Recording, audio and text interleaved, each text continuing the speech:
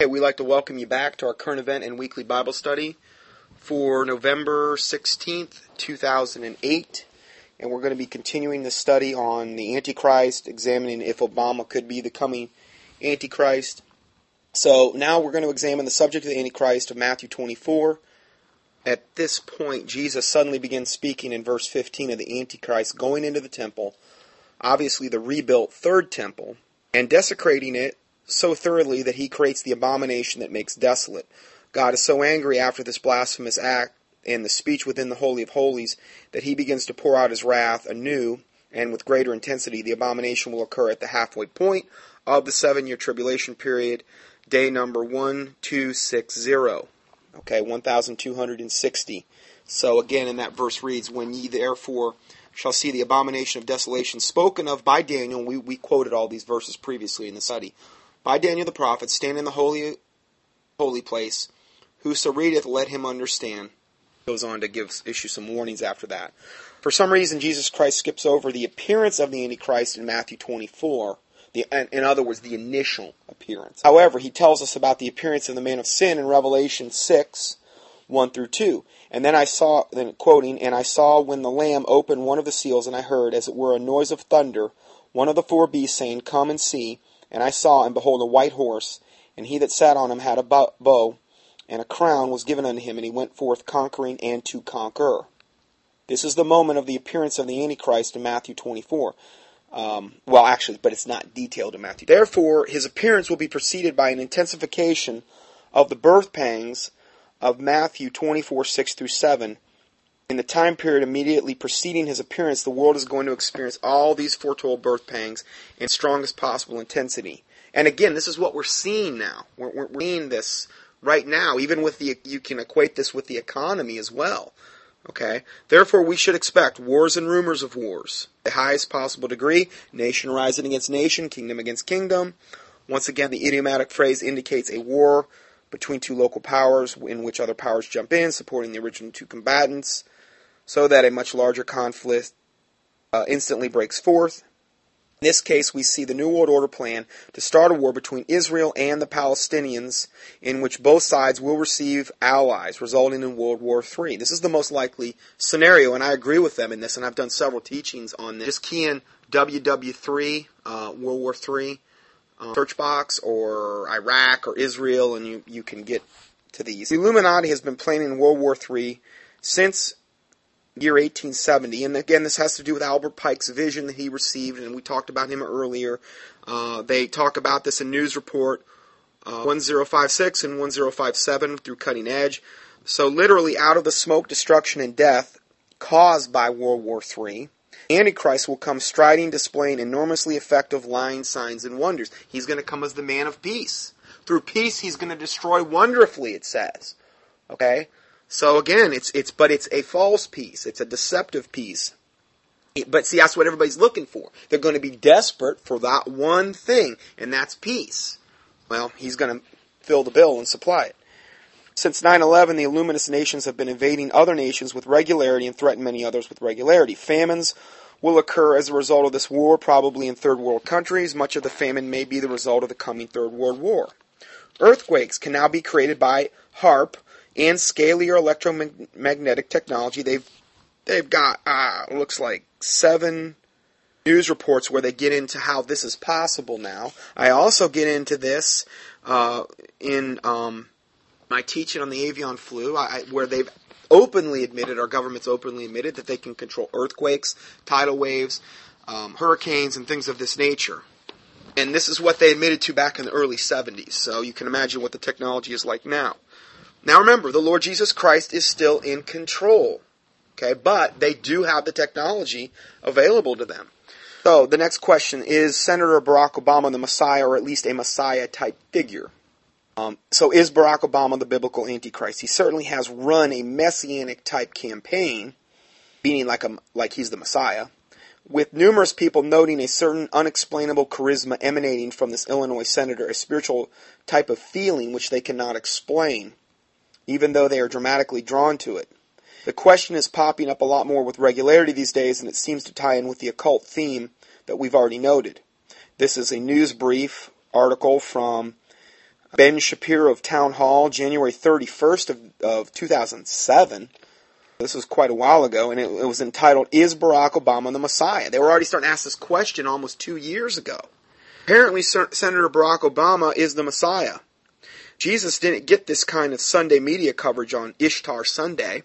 I added the Ishtar. It is no wonder that Slate.com has a running Obama Messiah Watch dedicated to considering evidence that Obama is the Son of God. What an abomination. Oh, abomination, sorry. Little pun there. Now, this is the kind of rhetoric which should cause Bible-believing Christians to sit up and take notice. At the end of this age, Jesus firmly warned us to expect false Christs, false political leaders, that could come in that form, and false prophets, false religious leaders at the end of the age. Where he said in Matthew 24:4-5, Take heed that no man deceive you. Many shall come in my name, saying, I am Christ, and shall deceive many. 24:24, we've already read these. For there shall arise many false Christs and false prophets, and shall show great signs and wonders, insomuch that if it were possible, they shall deceive the very elect. So I was really expecting there to be some lying signs and wonders with Obama's campaign, and there was. People were getting healed, people were getting mesmerized and hypnotized and, under his spell. So Barack Obama is causing many people to want to follow him simply because he is exuding some sort of mysterious power which draws them to this man. Then we have Deepak Chopra, who is a major New Age author and lecturer, and he said that regarding Obama, that he is a quantum leap in American consciousness. It is highly significant that Obama is suddenly the darling of a person like Deepak Chopra. New Age adherents have been looking for a Messiah figure for a very long time. The fact that he is so enthusiastic about Obama is very telling, as to the kind of eclectic power which he is exuding. Notice the people that are drawn to this guy. Rabid New Agers, the most liberal of the liberals, the pro-abortion fanatics, the pro-homosexual, transgendered lesbian community in the droves. Obviously all you got to do is look at who's drawn to him. So New Agers believe that just before the New Age Christ appears, mankind will have passed through a quantum leap of consciousness. You hear a lot about this, that like Mother Earth and all this stuff that 2012 and all this garbage about how we're going to make this conscious leap in our evolution as humanity, and the ascended masters are watching over this in their spaceships, and they're orchestrating this whole thing because hey, they created us anyway. This is what they say through what they call the ancient astronaut theory, where they come and they seeded our planet millions and millions of, possibly billions of years ago, and we're their little science project, and now we're ready to take our next evolutionary step. Okay, because remember, they've even this is just another evolutionary step for us as mankind. Next phase to godhood, essentially, is what they're talking about here. It's the same lie that Satan told Eve in the Garden of Eden, you shall be as gods. It's the same repackaged lie that we're getting from these devils, okay, who are channeling through very many people and psychics and mediums and mystics and all this stuff. So, and people that are, in the abduction scenarios, they're getting told the same thing. So, anyway, just something to look at there. So then the next point we can look at, we are the ones. Okay, so this is from Obama. He said this on Super Tuesday. We are the ones we've been waiting for. We are the change that we seek. What an arrogant, unbelievably, sinfully proud statement that is. We are the ones we've been waiting for? We are the change that we seek? Man alive, you talk about self-centered pride there. The only thing that we can give ourselves is death and hell, apart from the Lord Jesus Christ. But according to Obama, that's not the case. So the major themes from Obama are deceptively short and very useful as mass propaganda. Number 1, keep it simple. And number 2, repeat the same short message or mantra over and over. These are very two effective techniques in the deception of the masses. Obama repeats just a few mantras over and over again, and does so as some kind of occult power emanates from his voice and his body. Of whom a man is overcome, the same he is brought into bondage. Okay. Then we look at some readers. Okay, this is from, not sure what Okay, this is from the late folklorist Joseph Campbell. And he says, some readers understood right away what I meant last week when I said that John McCain has the misfortune to be running against Luke Skywalker of the Star Wars fame. Okay, Obama's myth is tried and true.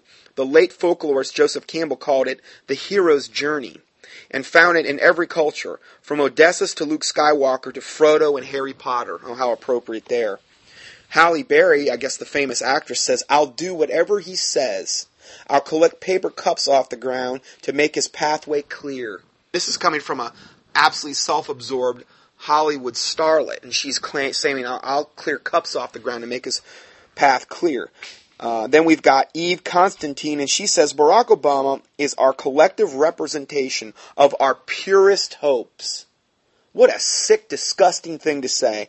Our highest visions and our deepest knowings. He is our product out of all-knowing quantum field of intelligence. Our purest hopes, would that include the most rabid pro-abortion, baby-slaughtering agenda that any presidential candidate has ever known? Or the most rabidly homosexual-supporting, Sodom and Gomorrah life lifestyle, loving agenda that any American senator on record, as far as his voting record goes? That's what she considers this to be our purest hopes and our highest visions. The Bible says, woe unto them that call evil good and good evil, that put darkness for light and light for darkness, and bitter for sweet and sweet for bitter. And that's exactly what you're doing when you support Obama. You're calling something totally, purely evil good. The next quote from a guy named Chris Matthews, he says, this is bigger than Kennedy, like JFK. This is the New Testament. I felt this thrill going up my leg. I mean, I don't have that too often. No, seriously, it's a dramatic event. So he had some thrill going up his leg. Can you imagine when the Antichrist comes with all lying signs and wonders? Okay, and he's able to call fire down from heaven? We haven't even seen any of that yet. You think the deception's bad now? But you know what? This shouldn't dissuade you. All this should do is get you fired up. Because it's so obvious now, the line's so been drawn in the sand, that it's becoming more and more flagrantly obvious what is the side of evil and what is the side of good. I think it's good, in a way. I mean, I would rather it be black and white than have all this lukewarm garbage mixed in the center, and I think that's why God's permitting this to happen. Because there's going to come a point when all these Christians are going to have to finally decide to choose whom this day you're going to serve. As for me and my house, we will serve the Lord, as Joshua said. So I think that's why God's permitting this to happen. It's part of the strong delusion, but it's a sifting process as well, a sorting out process. He said everything that can be shaken will be shaken. If it were possible, they shall deceive the very elect. That is this process. This is the process of being tried, and to see who really has discernment and who doesn't. Who has their eyes anointed with eye salve that they can actually see. Who is actually going to be destroyed for lack of knowledge. Okay? And who's not going to be. A lot of things to actually look at here when we see all these events unfolding. So then this is from Ezra Clean, and this person says, Obama's finest speeches do not excite, they do not inform, they don't even really inspire, they elevate. He is not the Word made flesh, but the triumph of Word over flesh. Obama is, at his best, able to call us back to our highest selves. Notice everything about worshiping, adoring Obama is all self-centered. It's all self-centered. Yes, we're concentrating on Obama. He is our self-centered example. Okay? He is our self-centered Messiah-type figure that we can fixate and focus on and believe whatever comes out of his lying, deceitful mouth. He's probably got frogs coming out of his mouth just like the false prophet and the beast. Okay? And the Antichrist. Probably got the same ones if the truth be known. And then we have Gerald Campbell, and he says Obama has the capacity to summon heroic forces. You know where we get the word heroic? And the word that was actually heroic was actually, this is where we get the name for heroin. Okay, the drug heroin. Because when they were experimenting with this drug, the drug companies were, and I covered this in my Pharmakia thing, they were actually asking the people, okay, well, how does this drug make you feel when you take it? Okay, and because it was an opium-based drug that they were experimenting with, and they said, well, I feel like a heroin from some like Teutonic legend or something, where I'm marching and and now you have these shows on TV on Hollywood that they're putting on, like Heroes, where you've got these unsaved, ungodly, one of them is a porn star, cam girl, and they're our heroes. They're here to save humanity. So we've got some porno star that's going to be able to save humanity through her heroic powers, and it's called Heroes. And it's like supposedly good versus evil, and no, it's not. It's like black and white witchcraft. It's all evil. Okay, so there's so much wickedness on TV. Even turning on the nightly news or something, you got all the pharmaceutical commercials telling you, if you take this drug, it may kill you. But, but then they show these happy little wonderful whimsical things in the background, and you're frolicking in the meadows and stuff of this nature. And, you take it, but it may kill you.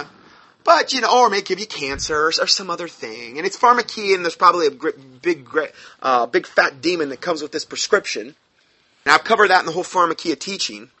But it's okay. We want to get you fully medicated. We want to get you really, really dumbed down. We want to really get you dependent on these drugs because they're all habit forming.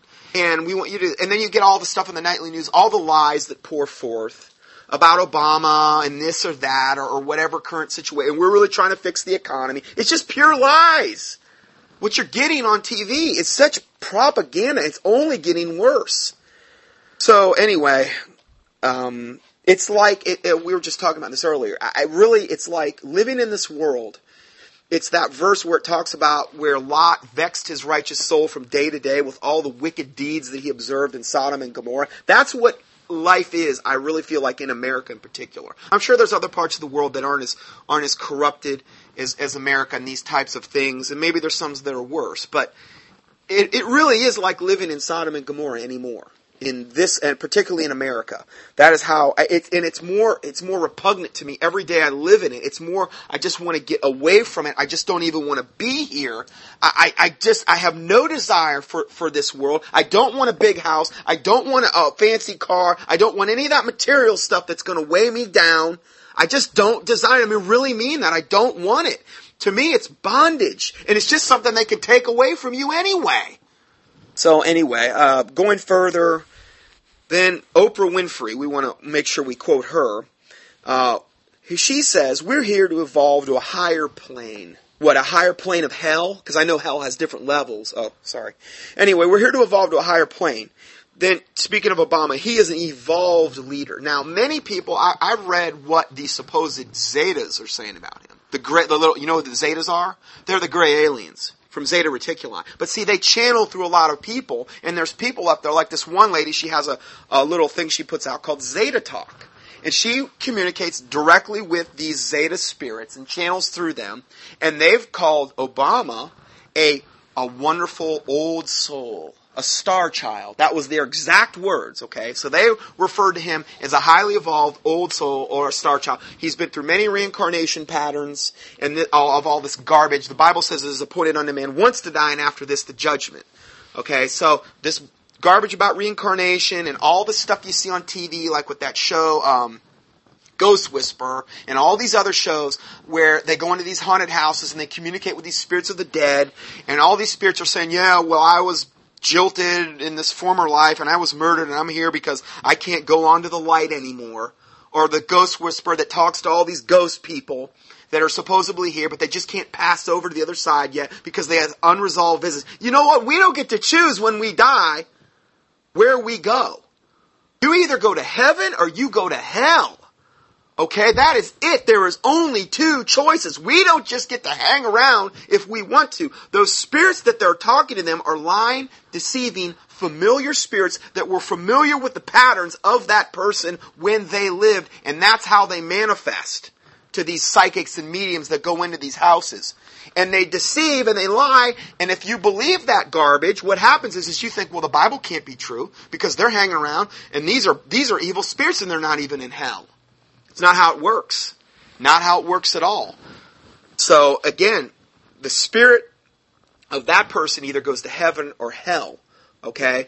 But the spirits that were possessing that person when they lived, or the familiar spirits that were very familiar with their patterns, they still get to hang around here until the judgment, until they're cast into the lake of fire. So, just all that, and I've done several studies on that subject as well that you can access. So she says, Oprah, who has just been absolutely just sickening static over this whole thing with Obama, and just the biggest sis boom bah rah rah rah fan that she should come out with some pom poms and a mini skirt as bad as she's been since Obama got elected. It's just sickening. Okay? And she says we are here to evolve to a higher plane. He is an evolved leader, Obama.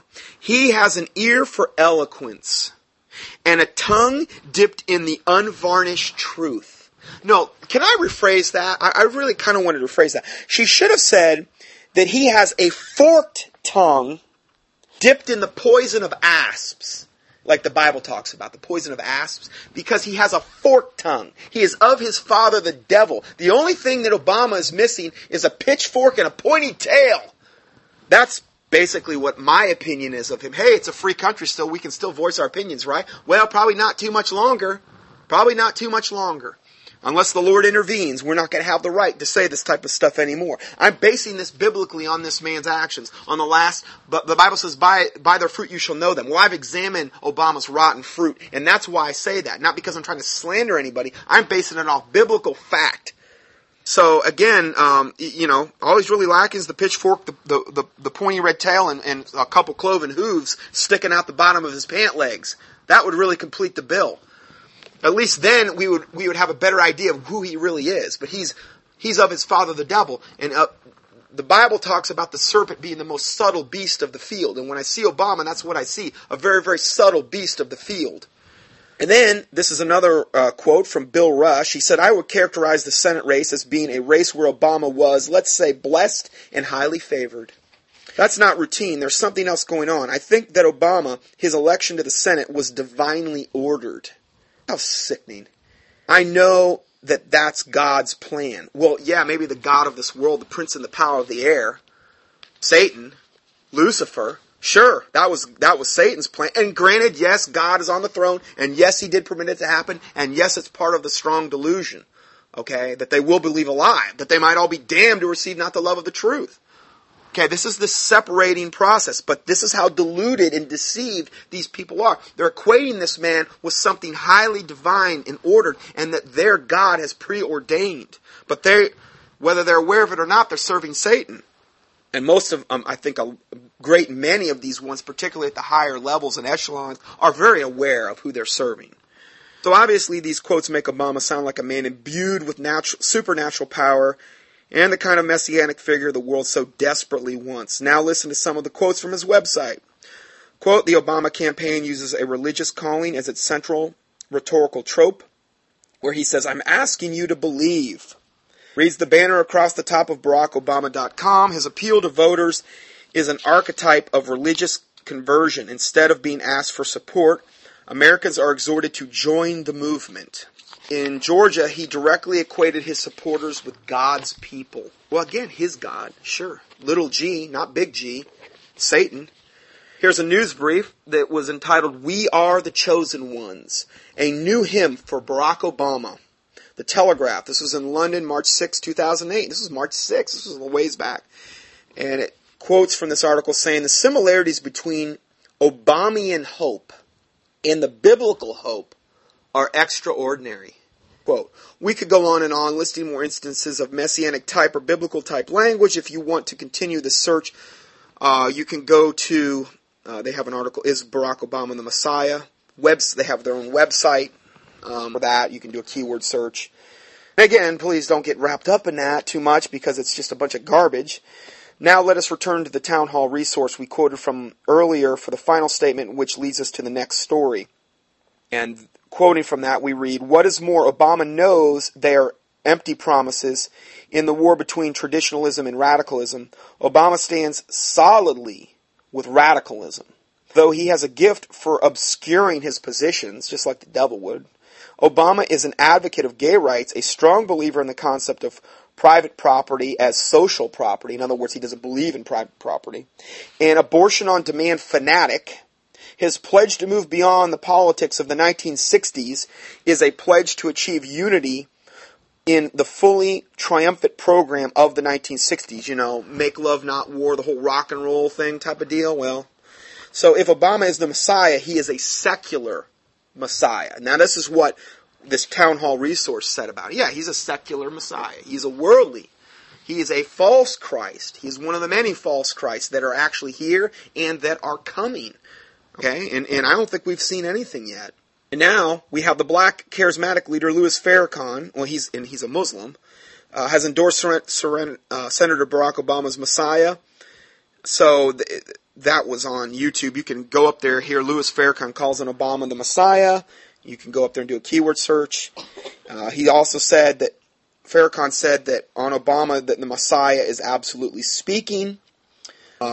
Nation of Islam leader Louis Farrakhan, another powerful Chicago-based political figure associated with the Reverend Jeremiah Wright, and other longtime associates of the Democratic Party. Presidential candidate Barack Obama is leaving no doubt what he thinks about the leader in the campaign for White House. He says when Obama talks, the Messiah is absolutely speaking. End of quote.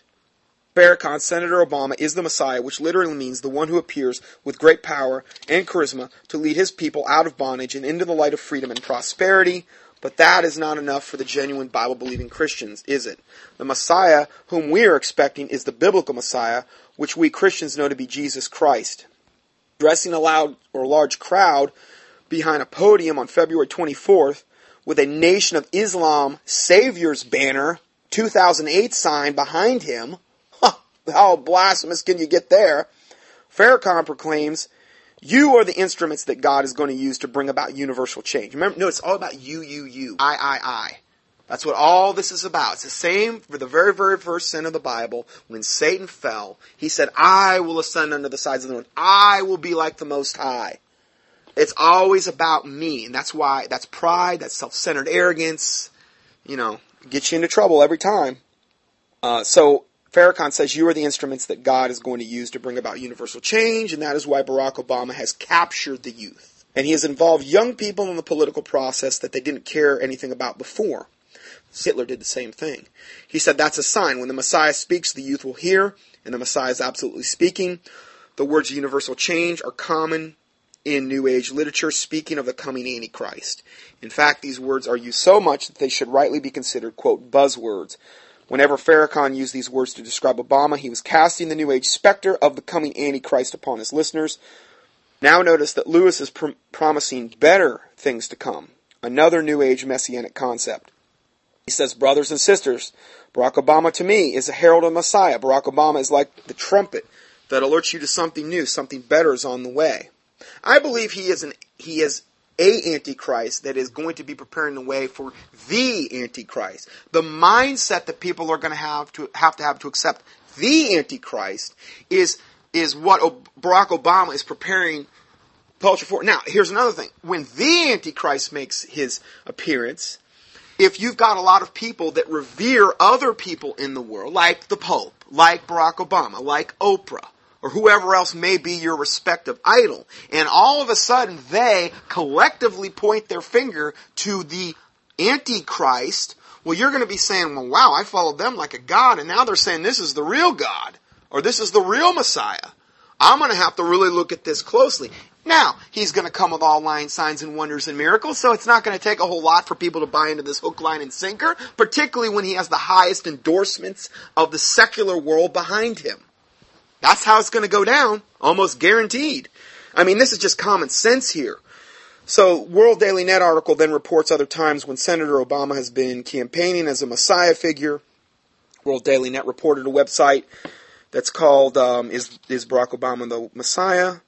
Captured the wave of euphoria that followed the Democratic senator's remarkable rise. The site is topped by an Obama quote strategically ripped from a January 7th speech at Dartmouth College just before, just before the New Hampshire primary, in which he told the Dartmouth students, he says, quote, Obama said this, a light will shine through that window, a beam of light will come down upon you, you will experience an epiphany.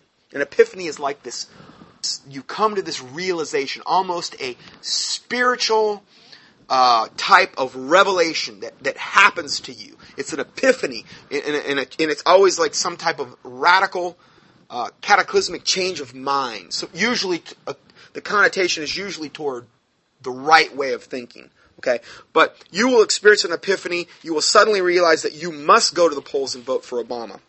While this statement sounds like mind control at work, it does contain several key messianic elements to which we must pay attention.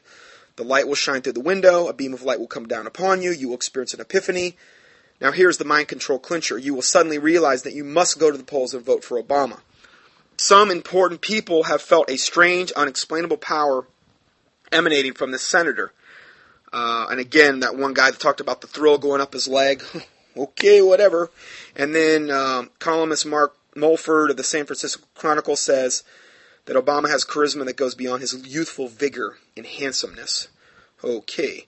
Or his inspiring rhetoric. Bill Clinton, with all his effortless winking charm. Please, give me a break. Are these guys like gays or something? I mean, my word. His effortless winking charm. Then he says, this is a quote from this guy, he didn't have what Obama has, though, which is this sort of powerful luminosity, a unique high vibrational integrity. Gladnick said, oh yeah, he's got such integrity, he won't even verify and produce a real birth certificate.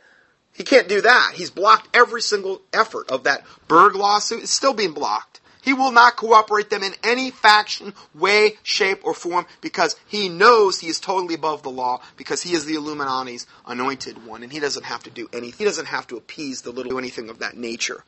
Then he says, dismiss it all you like. This is this Gladnick guy who is, let's see, he's one of these reporters, I guess. He says, dismiss it all you like, but I've heard from too many enormously smart, wise, spiritually attuned people who've been intuitively blown away by Obama's presence. Not speeches, not policies, but sheer presence. To say it's just a clever marketing ploy, a slick gambit carefully orchestrated by a hotshot campaigners organizers, once Obama gets in office, will suddenly turn from perky optimists to vile, soul-sucking lobbyist whores, with Obama as their sudden evil, cackling overlord. Okay, so he kind of gets wacky there toward the end. And then another quote. World Daily Net also reports when talk radio host Rush Limbaugh criticized Democrats who were comparing Obama to Jesus and Governor Sarah Palin to Pontius Pilate. Limbaugh says, I know Jesus Christ, I pray to Jesus Christ all the time, said Limbaugh. Please, I mean, this is just another cog of the controlled media. Then he says, I study what Jesus Christ did and said all the time, and let me tell you something, Barack Obama, you are no Jesus Christ. And then Limbaugh also attacked Obama's stances on abortion and sex education for children in kindergarten, which is true. He wants to advocate sex education for kindergartners. I've seen the quotes. I've sent it out on my email list. And then he says, I can't find any such reference to Jesus promoting infanticide, nor do I find any references to Jesus Christ suggesting sex education taught to 4 or 5-year-olds. But I'm still looking in the New Testament. I'll let you know if I come up with anything. That's Limbaugh.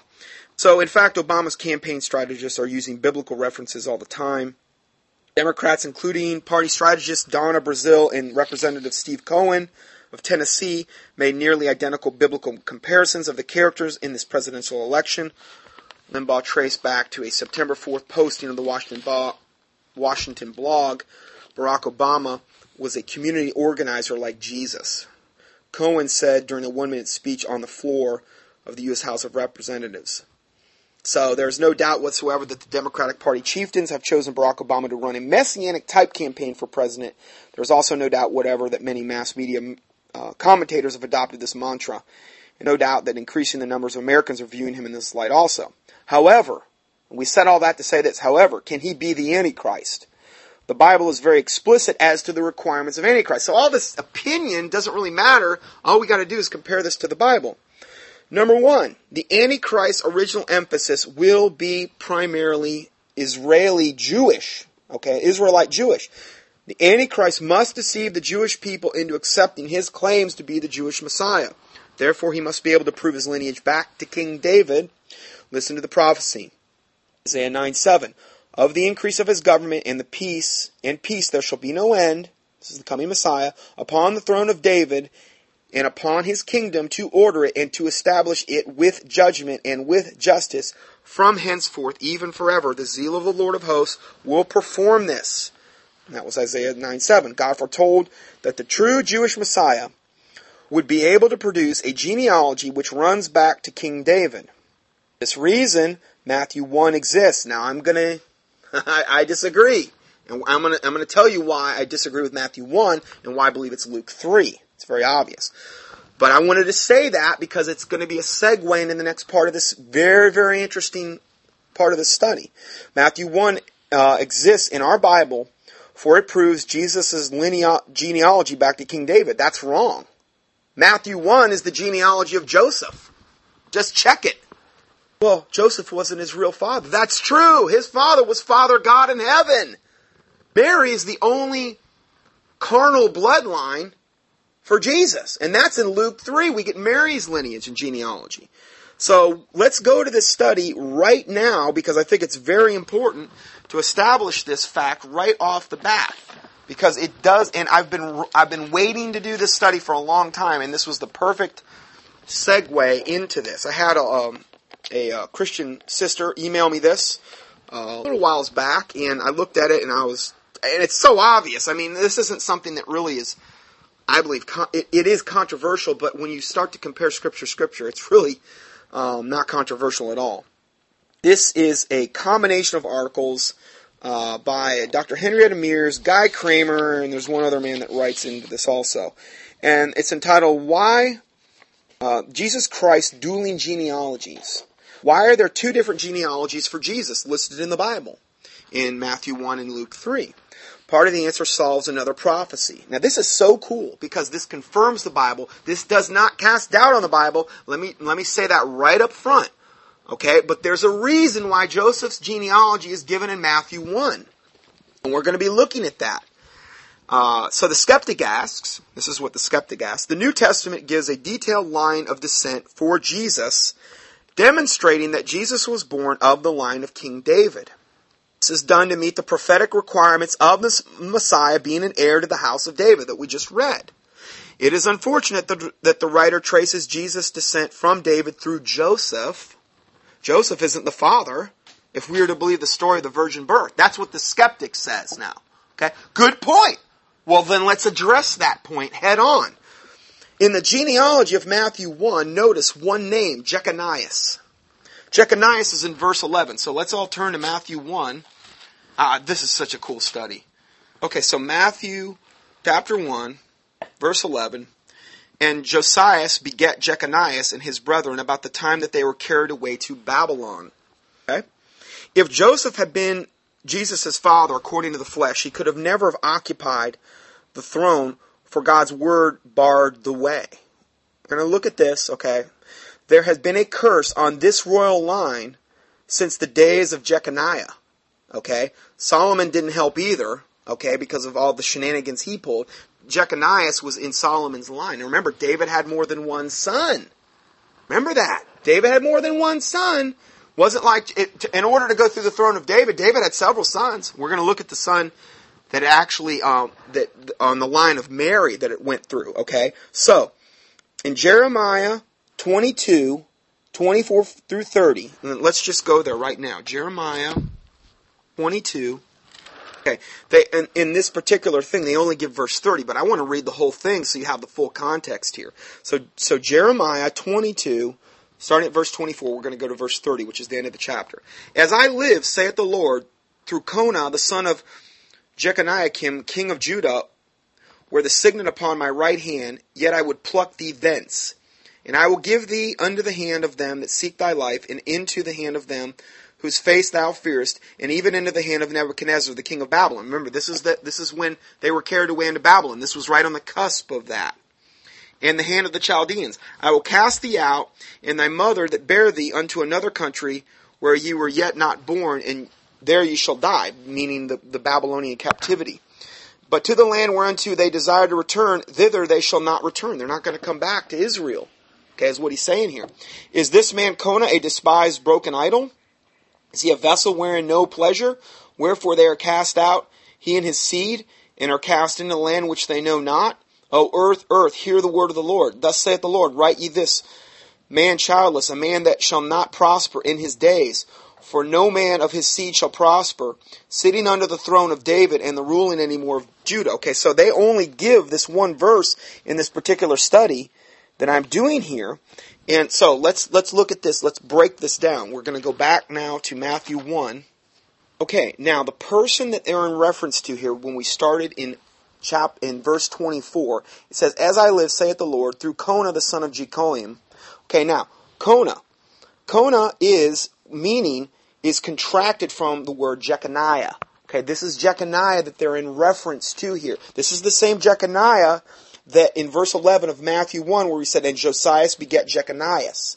Okay, and his brethren. This is pronouncing a curse on that line. Okay, from Jeremiah 24, accumulating in verse 30, where it says, "Thus saith the Lord, write ye this man childless, a man that shall not prosper in his days." In other words, what this man had done had kind of led up to the whole Babylonian captivity. Okay? "A man that shall not prosper in his days, for no man of his seed shall prosper." No man of the seed of Jeconiah shall prosper, but that's the lineage given in chapter 1 of Matthew. For who? Joseph. He wasn't any blood relative to Jesus Christ. He was the man that helped Mary raise Jesus, but he was not his true father, who was the Father God in heaven. Okay? So this is the difference here. Okay, so write this man childless, this is Jeconiah, a man that shall not prosper in his days, for no man of his seed shall prosper, sitting upon the throne of David. Whoa! Sitting upon the throne of David? Well, if that was Jesus' true lineage, he would have been disqualified from fulfilling the prophecy that we read earlier in, I believe it was Isaiah 9:7, how he's going to come from the throne of David. He couldn't come through this line, through Jeconiah's line. And I don't think it would have been really proper for him to come through Solomon's line either, considering how David, beget Solomon through, Bathsheba and the whole 9 yards there with all that, the murder of Uzziah the Hittite and these types of things too. That wasn't really helping matters either. Okay, so, "For no man of his seed shall prosper, sitting upon the throne of David and ruling any more in Judah." That was Jesus' true lineage bloodline. Through Mary, he would have been disqualified right there, then and there. But that wasn't the case. Now, there is a reason, though, that they give Joseph's line, and we're going to see that it's not a bad thing. It's actually a confirming thing to Scripture. But again, this is something where we really have to compare Scripture with Scripture, line upon line, precept upon precept. Let's go further. But we find another genealogy of Jesus in Luke 3. This is Mary's line, though. Back to David, through Nathan. Oh, who was Nathan? He was another son of David. Ah, neato. So, not Jeconiah, but actually through Nathan, because Nathan's line didn't go through Jeconiah. That was Solomon's line that continued through Jeconiah. Nathan's line was totally separate and different. There was no curse on this line. So let's go ahead. Let's go to Luke. Go to Luke 1:30 through 33. Okay, so we're talking about Luke 1:30 through 33, and the angel said unto her, Mary, "Fear not, Mary, for thou hast found favor with God, and behold, thou shalt conceive in thy womb, and bring forth a son, and shall call his name Jesus. And he shall be great, and he shall be called the Son of the Highest, and the Lord God shall give unto him the throne of his father David." Now remember, if Mary's line, which is the only literal bloodline related to Jesus, because she bore him, okay, Joseph didn't have anything to do with that, okay? If Mary's line came up through Jeconiah's side, he was disqualified from being on the throne because Jeconiah had incurred a curse. And it said he would never rule on the throne of David. Said it right there in Jeremiah that we just read. So, "The Lord shall give unto him the throne of his father David, and he shall reign over the house of Jacob forever, and of his kingdom there shall be no end." That's pretty neat. So let's go to Luke 3 now. Luke 3. Genealogy of Mary, mother of Jesus, verse 23. Luke 3. "And Jesus himself began to be about 30 years of age, being, as was supposed, the son of Joseph, which was the son of Heli." Okay? He wasn't the birth son of Joseph, okay, but more like, in a way, kind of an adopted son, if you think about it, because he wasn't his real father, okay? And then it goes on to give the genealogy here of Mary, okay, which is a totally different line. This line goes through Nathan, which was a son of David. The line in Matthew 1, and I'll just give you that, goes through Solomon. Okay? So Matthew 1 is a totally different line, yet it still goes through David, but that's not the line that you want to go through if you're going to be the true king and represent yourself to be, So again, it says in verse 7 of Matthew 1, and Solomon begat Rehoboam, Rehoboam begat Abiah, and Abiah begat Asa. Okay? So again, this is where we get the line of Solomon's continuation, and then you get to Jeconias in verse 11 that we already talked about. Okay, so it's very, very important that you make that distinction here. So let's continue further. In Matthew 1 through 17, we have the royal genealogy of the son of David. Okay, through Joseph. Okay, in Luke 3:23 through 38, now that's through Joseph. Jesus is, I guess you call him a stepdad. Okay. In Luke 3:23 through 38 it is a strictly personal genealogy through Mary. Okay. In Matthew, it is his legal line of descent through Joseph. In Luke, it is his lineal, really bloodline descent through Mary. In Matthew, his genealogy is traced forward from Abraham. In Luke, it is followed backward to Adam. Each is significant. And again, neither is bad, and we're going to explain this, in very shortly. Matthew is showing Jesus' relation to the Jew, hence he goes back no further than to Abraham, the father of the Jewish nations. But in Luke, his connection with the human race, humanity, because he came to save us all. He came to save humanity. Okay, he didn't just come to save the Jews. He came to his own, and his own received him not. He did come initially to the Jews. Okay, but reality is he came to save all humanity. Okay, it's his will that not one would perish, but that all would come to repentance. So, but in Luke, his connection with the human race, hence his genealogy, is traced back to Adam, father of the human race. Okay, so in Luke, Jesus' line is traced back to Adam and is no doubt his mother's line. Notice in Luke 23, it does not say that Jesus was the son of Joseph. What are his words? Okay, so let's read that. Luke 3:23. Let's see here. Okay. And Jesus himself began to be about 30 years of age, being, as was supposed, son of Joseph. They were supposing this because nobody could comprehend the fact that the Holy Spirit overshadowed Mary and impregnated her, essentially via Father God. Nobody could understand that. So, as was supposed, that's why that's in there. Do you understand now why little words like that are so important? And why the Bible talks about every jot or tittle and these types of things? And why they're so important? And when you start corrupting the Word of God and removing and adding to, you're playing with really big fire here that you don't want to be playing with. As was supposed are the words there. Now in Matthew 1:16, where Joseph's genealogy is given, we find that Joseph was the son of Jacob. Luke, it is said he was the son of Heli. He could not be the son of two men by natural generation. But notice this carefully. The record does not say that Heli begot Joseph, so that it is supposed that Joseph was the son-in-law of Heli. Heli is believed to have been the father of Mary. Now, I'm going to include this study with, I'm just going to really hit the high points for time's sake here, but if you want to look into this further, I'll include the study with the PDF file that goes along with this, because some of this you really do have to look at very, very closely to totally fully understand here. Okay, now, Jesus Christ, Davidic, meaning his genealogy from David, goes through Nathan, not Solomon. Okay, this is very important. The Messiah must be David's son and heir. Okay, so, and again, this is the Messiah that the Bible predicts and the Jews, have supposedly been waiting for here. So now let's go to 2 Samuel 7:12.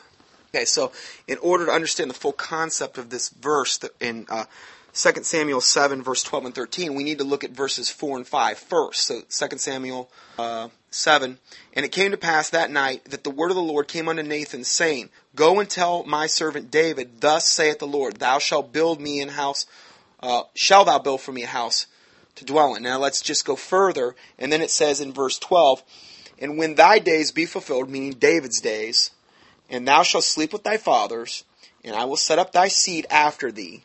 Okay, David's seed is going to be set up after him. This is God speaking through Nathan the prophet, which shall proceed out of thy bowels, and will establish his kingdom. He shall build an house for my name, and I will establish the throne of his kingdom forever. Okay, so, and this is just one more of the messianic prophecies that the Jews have been waiting for. If we go to Romans 1:3, concerning his Son, Jesus Christ our Lord, which was made of the seed of David according to the flesh, and declared to be the Son of God with power according to the Spirit of holiness by the resurrection from the dead. Okay, so again, we have this Davidic type interlinking here that we're looking at here. Now, Acts 2, verse 30. Therefore, being a prophet and knowing that God had sworn with an oath to him that the fruits of his loins, according to the flesh, he would raise up Christ to sit on his throne. He, seen before, spake of the resurrection of Christ, that his soul was not left in hell, neither his flesh did see corruption. So again, these are just some of the prophecies that we can look at here. Biblical confirmation. So, the Messiah must be David's son and heir, and we also looked at that verse in Isaiah before, and his seed according to the flesh. He must be a literal flesh and blood descendant. Hence, Mary must be a member of David's house. And logically speaking, of an uncursed line that proceeded from David, okay, but it must be of an uncursed line. Jeconias, obviously we see God pronounces that judgment on him in Jeremiah, where it says, nobody that proceeds from this line will sit on the throne of David. Okay, so it cannot be from that line. Also, then you have Solomon being in the mix, and I don't think that helps matters either.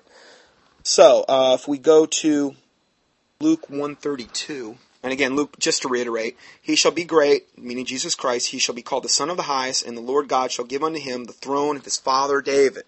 Okay, but it's going to have to come the biblical way, not just any old way.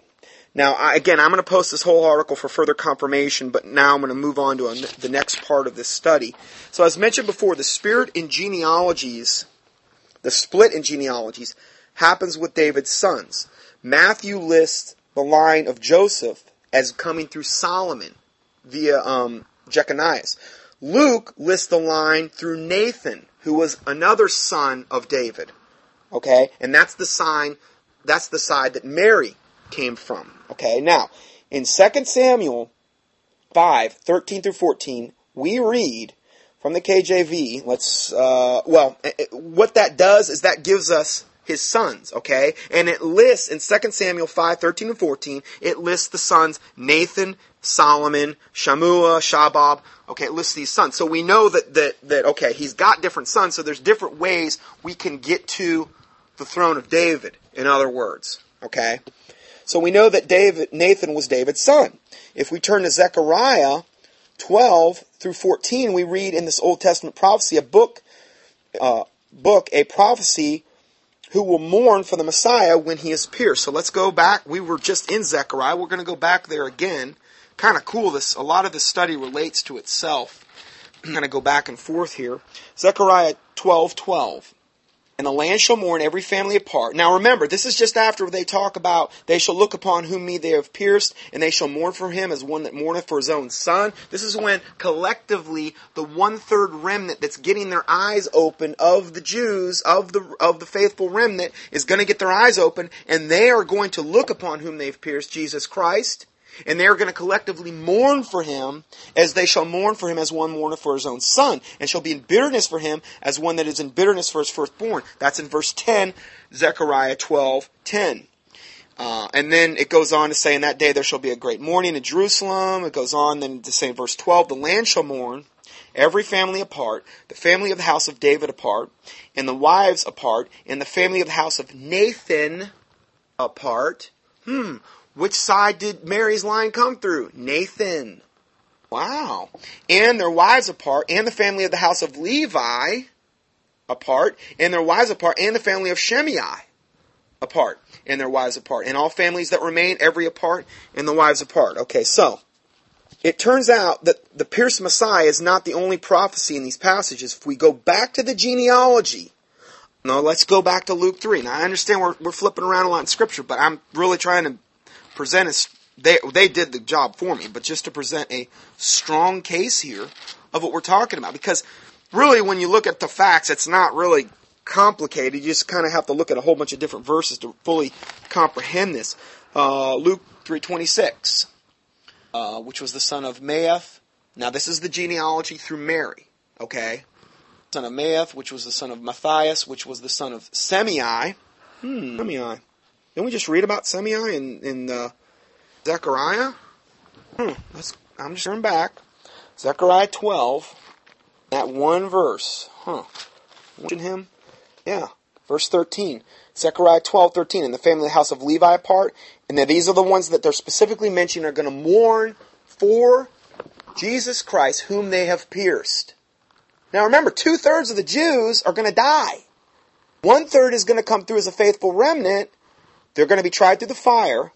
But the family of the house of Levi apart, now that would make sense because the Levites were the priesthood of, and they were more of a blessed tribe because of the way they handled the situation of the golden calf when Moses came off the mount.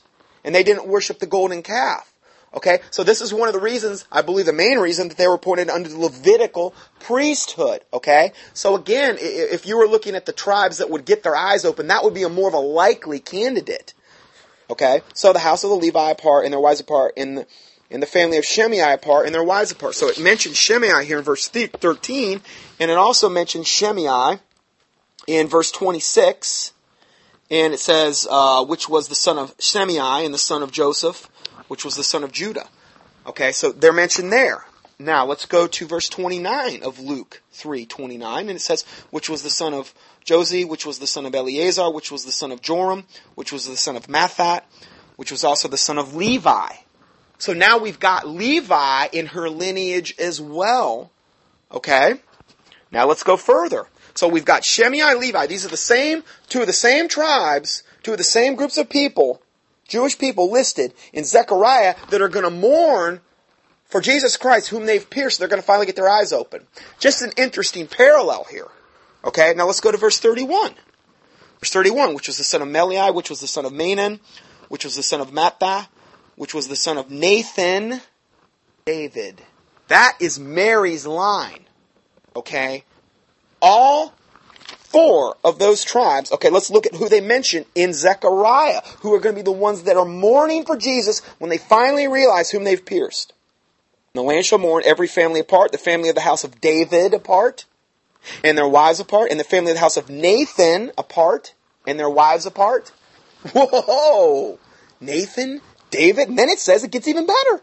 The family of the house of Levi apart, and the family of the house of Shimei apart. Every single one of these family group members in the Jewish lineage is listed in Mary's genealogy, which is the only direct bloodline to Jesus Christ. Praise the Lord. That's enough to make a Presbyterian run the aisles.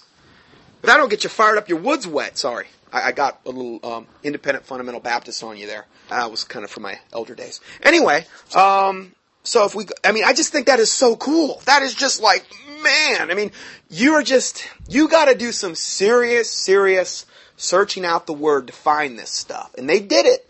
Praise the Lord Jesus Christ. They did it, man. I think that is so cool. But anyway, so we find all four of these same names in proper order in her genealogy. It's also the one listed in Zechariah 12. This doesn't mean that the names are actually immediately after one another in her genealogy, though. It doesn't have to mean that at all, but they are in the genealogy. Okay? But if we look at the first 2 names in Zechariah, David and Nathan, we do find they are one after another in Luke 3. Well, it has to be because David beget Nathan.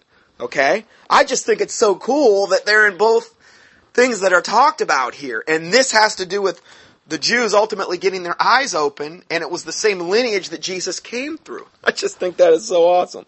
But anyway, the next name in Zechariah is Levi. If we begin at David and then Nathan, we have to skip 9 names until we run into Levi. If we skip 17 more names, we find Levi, we find Semei. The Hebrew name in Zechariah 12 is Shimei, S-H-I-M-E-I. This is the same Hebrew name in the Greek New Testament would be translated as Semei. That's why there's a little bit different spelling there. So if you're wondering about the spelling, just like when we talked about in Jeremiah where it was talked about Coniah, and that's actually translated Jeconias. So you have to allow for the translations as well, okay? So I just wanted to talk about that, just touch on that, because you would say, well, it's not the same name. Well, actually, it is the same name. But when you go from Hebrew to Greek, sometimes the name, some of the letters get changed, okay? Like it talks about, as it was in the days of Noe, so shall it be in the days of the coming of the Son of Man. Well, how is it listed in the Old Testament? Noah. N-O-N-O-A-H. Noe, N-O-E is the way many times it's listed in the New Testament. And you could say, oh, it's just two different guys. No, it's not. It's the same person. So you have to understand that as well. So anyway, just a little lighthearted study here. So if we go further, Zechariah picked 4 names in correct order from the bloodline of the Messiah 500 years before Jesus was born. Now remember, this was 500 years before Jesus was born when Zechariah was written. Zechariah knew from other prophecies the Messiah was to come from the line of David. In 1 Chronicles 3, 1 through 9, we find that David had at least 15 sons. Okay? So Zechariah correctly picked the name of Nathan, 1 out of 15, but he did it correctly. Why? Because he was a true prophet of God. He's not like these ones running around saying, oh, bless God, I'm Apostle Pete and Prophet Paul, and they get their prophecies wrong most of the time. And yet they still call themselves a prophet. They should be calling themselves, I'm false Apostle Paul, or I'm false prophet, whatever. Because they've disqualified themselves, in other words, by their own actions. So Zechariah correctly picked Nathan as the line in which the Messiah would come. He also correctly picked the names Levi and Shimei, or Semei, to be part of this line of this prophecy. What are the odds of that? I just think this is so neat. The skeptic has his answer. Now, let's go further, because we're not done here. There's this thing called the lineage loophole. This guy wrote this. His name is Phil Luna. And it says that Mary, this is so awesome. Mary should be disqualified to transfer the rights of her lineage to her son Jesus, except for a little known biblical exception to this rule that God ordained. Oh, I love it. In Matthew 1, 1 through 16, and Luke 3, 23 through 38, we are presented with 2 genealogies of Jesus Christ. Well, really, one of them is not really of Jesus Christ. One of them is of Jesus Christ, I guess you call him stepdad, Joseph. The other one is of Jesus Christ's earthly mother, Mary. On the surface, these different listings would appear to be a contradiction in the Scriptures, but really not. The genealogy found in Matthew's Gospel is the lineage of Jesus' earthly stepdad Joseph, while the genealogy found in Luke's Gospel is the lineage of of Mary. Okay, we've already discussed that. However, many of the people that teach these genealogies fail to realize or address a major problem associated with the genealogical listing found in Luke, which would be Mary's. The lineage of Mary, once you have established that the line of Mary is indeed Mary's, then you must deal with the second difficulty, which is the rights of line are not passed through the mother, only through the father. This is the patriarchal thing. That when you give the lineage and genealogies in the Jewish thing, it's a patriarchal line. So now we've got this problem. We're going to solve it. Don't worry. We're going to solve it. Even though Mary, well, the Bible solves it for you. Even though Mary, through her lineage, was of the Davidic bloodline, she should be excluded from being able, and this is what the skeptic would say, she should be excluded to be able to pass those rights on to the bloodline because she's a female, according to Deuteronomy 21:16. So it is not enough to prove Mary was an unblemished descendant of David. She had to be a male to transfer the rights, we would think. Therefore, she would be disqualified to transfer the rights to her son Jesus, except for a little-known exception to this rule. In Numbers 26, we are introduced to Zelophehad. Zelophehad, we are told, had no sons, only daughters. Numbers 27, following the death of Zelophehad, the daughters of Zelophehad came before Moses and argued their plight, because their father had died with no sons, and all the rights of inheritance were to be lost, and they felt this was unfair. I mean, I can understand that. You can understand that. So Moses prayed to God, and God gave Moses an exception to the rule. Man, let's go to Numbers 27, 6 through 11. Okay, so Numbers 27, 6 through 11. 27, 6 through 11. And the Lord spake unto Moses. Now this was when God himself was giving Moses the exception to the rule. The daughters of Zelophehad speak right. God was agreeing with them. Wasn't fair. Thou shalt surely give them possession of an inheritance among their father's brethren, and thou shalt cause the inheritance of their father to pass unto them. And thou shalt speak unto the children of Israel, saying, if a man die and have no son, then ye shall cause his inheritance to pass unto his daughter. This is how inheritance could be actually transferred if there were no sons, through a daughter. And then he goes on to even give more contingency. And if he have no daughter, then you shall give the inheritance unto the brethren. And if you have no brethren, then you shall give inheritance unto the father's brethren. In other words, God was making sure this was totally fair, this process. Okay, they weren't punished because the guy had no sons. Okay, or the guy died, all he had was girls. Well, that's God's doing. God's the one that picks who, if he has a boy or girl, as far as, So, this was the exception to the rule that God himself gave to Moses.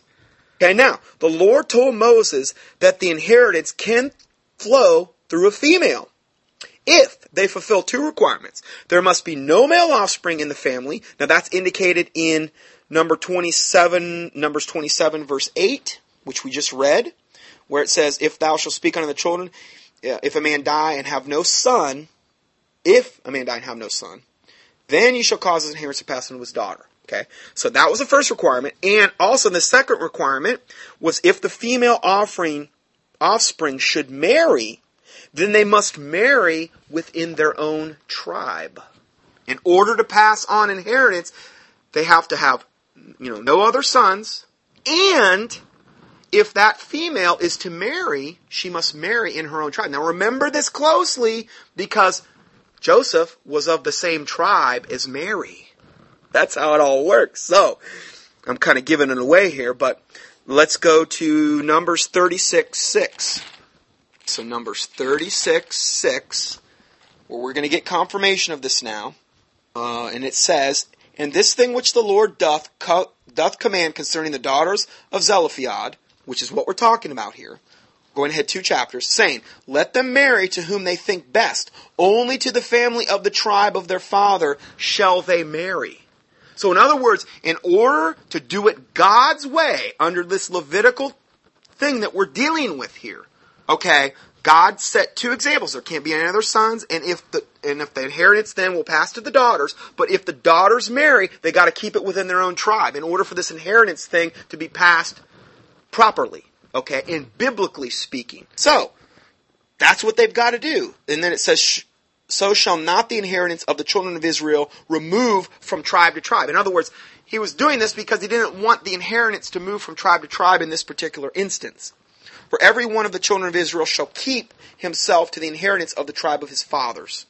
And every daughter that possesseth an inheritance of any tribe of the children of Israel shall be a wife unto one of the family of the tribe of her father. I think it was a way of kind of the woman honoring the father by marrying within the same tribe.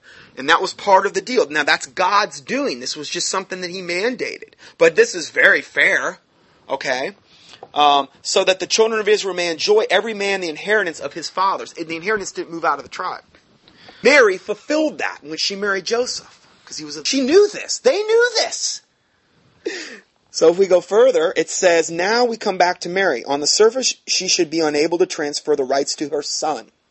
But when you research, you find that Mary had no brothers. And Mary did indeed marry within her own tribe to Joseph. What an awesome God that we serve, that set in order the requirements to allow the virgin birth to take place 1,400 years of advance, and to allow the proper transition and this whole confirmation of this inheritance and the genealogy and the bloodline. So, then we have the last little article, and it's entitled, Did Mary Have Any Brothers? By this guy named Guy Kramer. And it says, after reading the detailed information that we just got into, I asked Phil if he knew of any information on Mary's brothers. He cited numerous non-canonical works such as Catholic Encyclopedia, the Apocryphal Books, the Proto-Evangelism of James, and tradition does state that Mary had no brothers, okay? Curious, I went through the four Gospels looking for any reference to collaborate Phil's references, because obviously we want to get biblical confirmation if at all possible. So, in John 19:25 through 27, we read, Now there stood by the cross of Jesus his mother, and his mother's sisters, Mary, the wife of Cleopas, and Mary Magdalene. When Jesus therefore saw his mother, man, this is so awesome. When Jesus therefore saw his mother and the disciple whom he loved, which was John, standing by, he said to his mother, Woman, behold your son. Then he said to the disciple, John, Behold your mother. And from that hour the disciple took her into his home. Ooh, man, this is getting me fired up even reading this. We see from this passage that Mary did have a sister, because and his mother, it says Jesus' his mother and his mother's sister. It says that right in verse 25, John 19.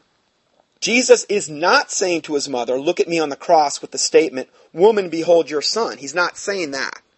Jesus is telling his mother that John, who was the only disciple at the cross, is going to care for her.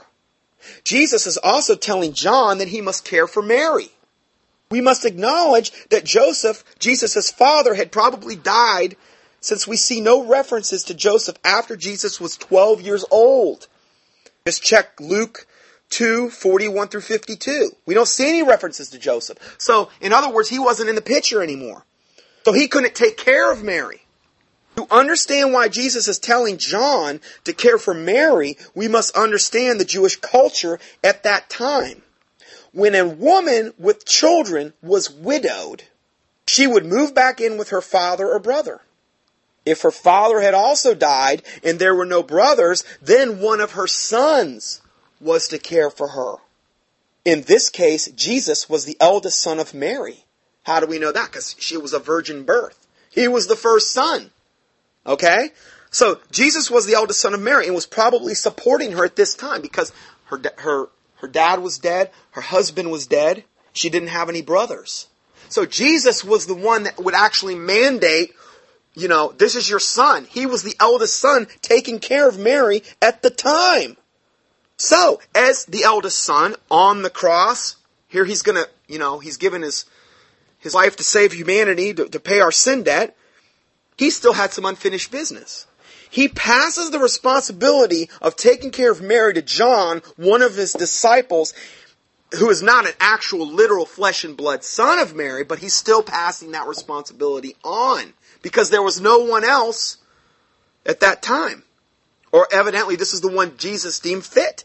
From the comments of Jesus, we can extrapolate that Jesus was caring for Mary, which means that Mary had no brothers.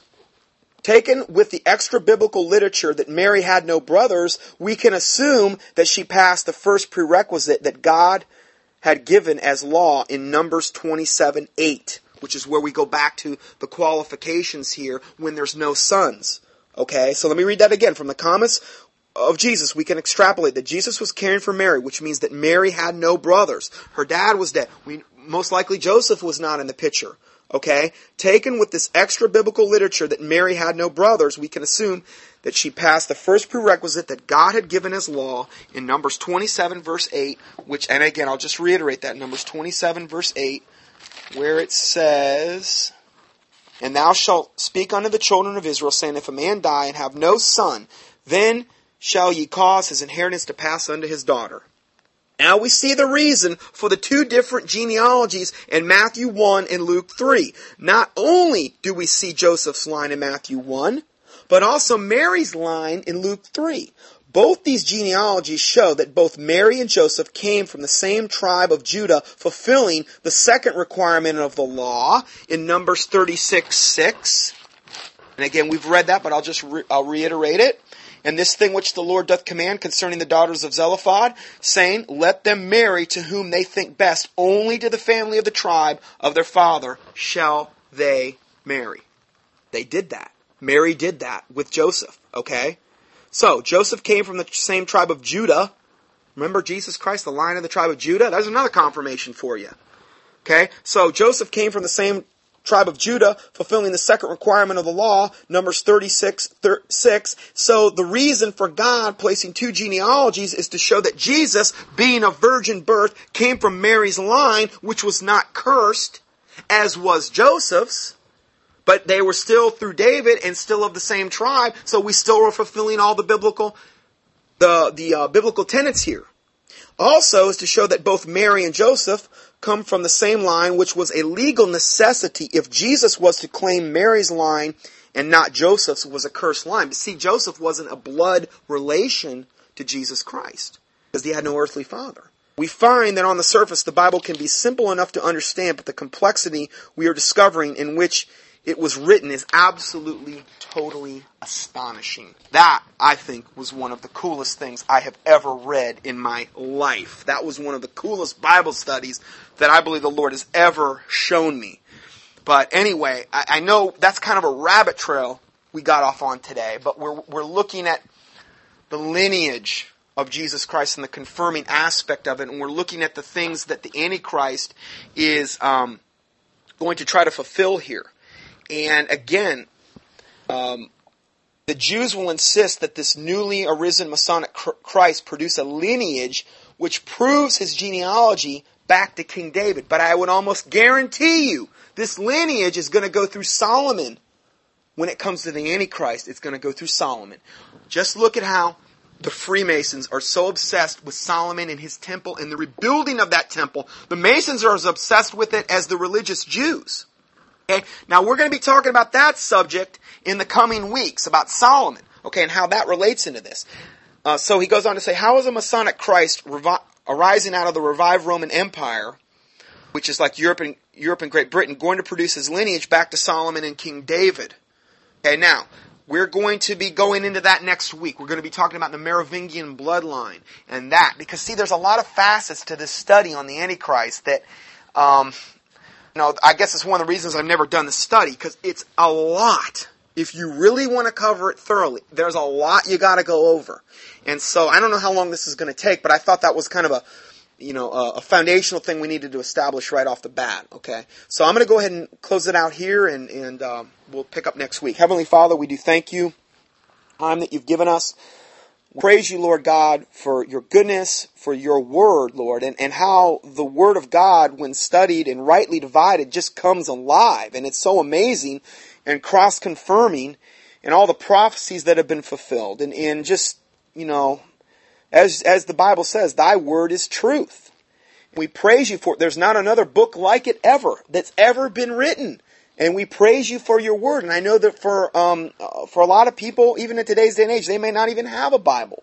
And I pray, God, for your remnant, and that you do provide them with the true word of God, and that you protect them, and that your angels would encamp around about them. And Lord God, that you would bless and protect the poor and the widows and the weak and the orphans and the unborn babies in the womb, Lord, and the little ones, Lord, and that those that are not saved, that you would save them at the earliest possible age, Father God. In the name of Jesus Christ, by the power of the Holy Spirit, your angelic host, and through the blood of the Lord Jesus Christ, which is the Word of God, and the sword of the Spirit, Lord, we just praise you and we thank you.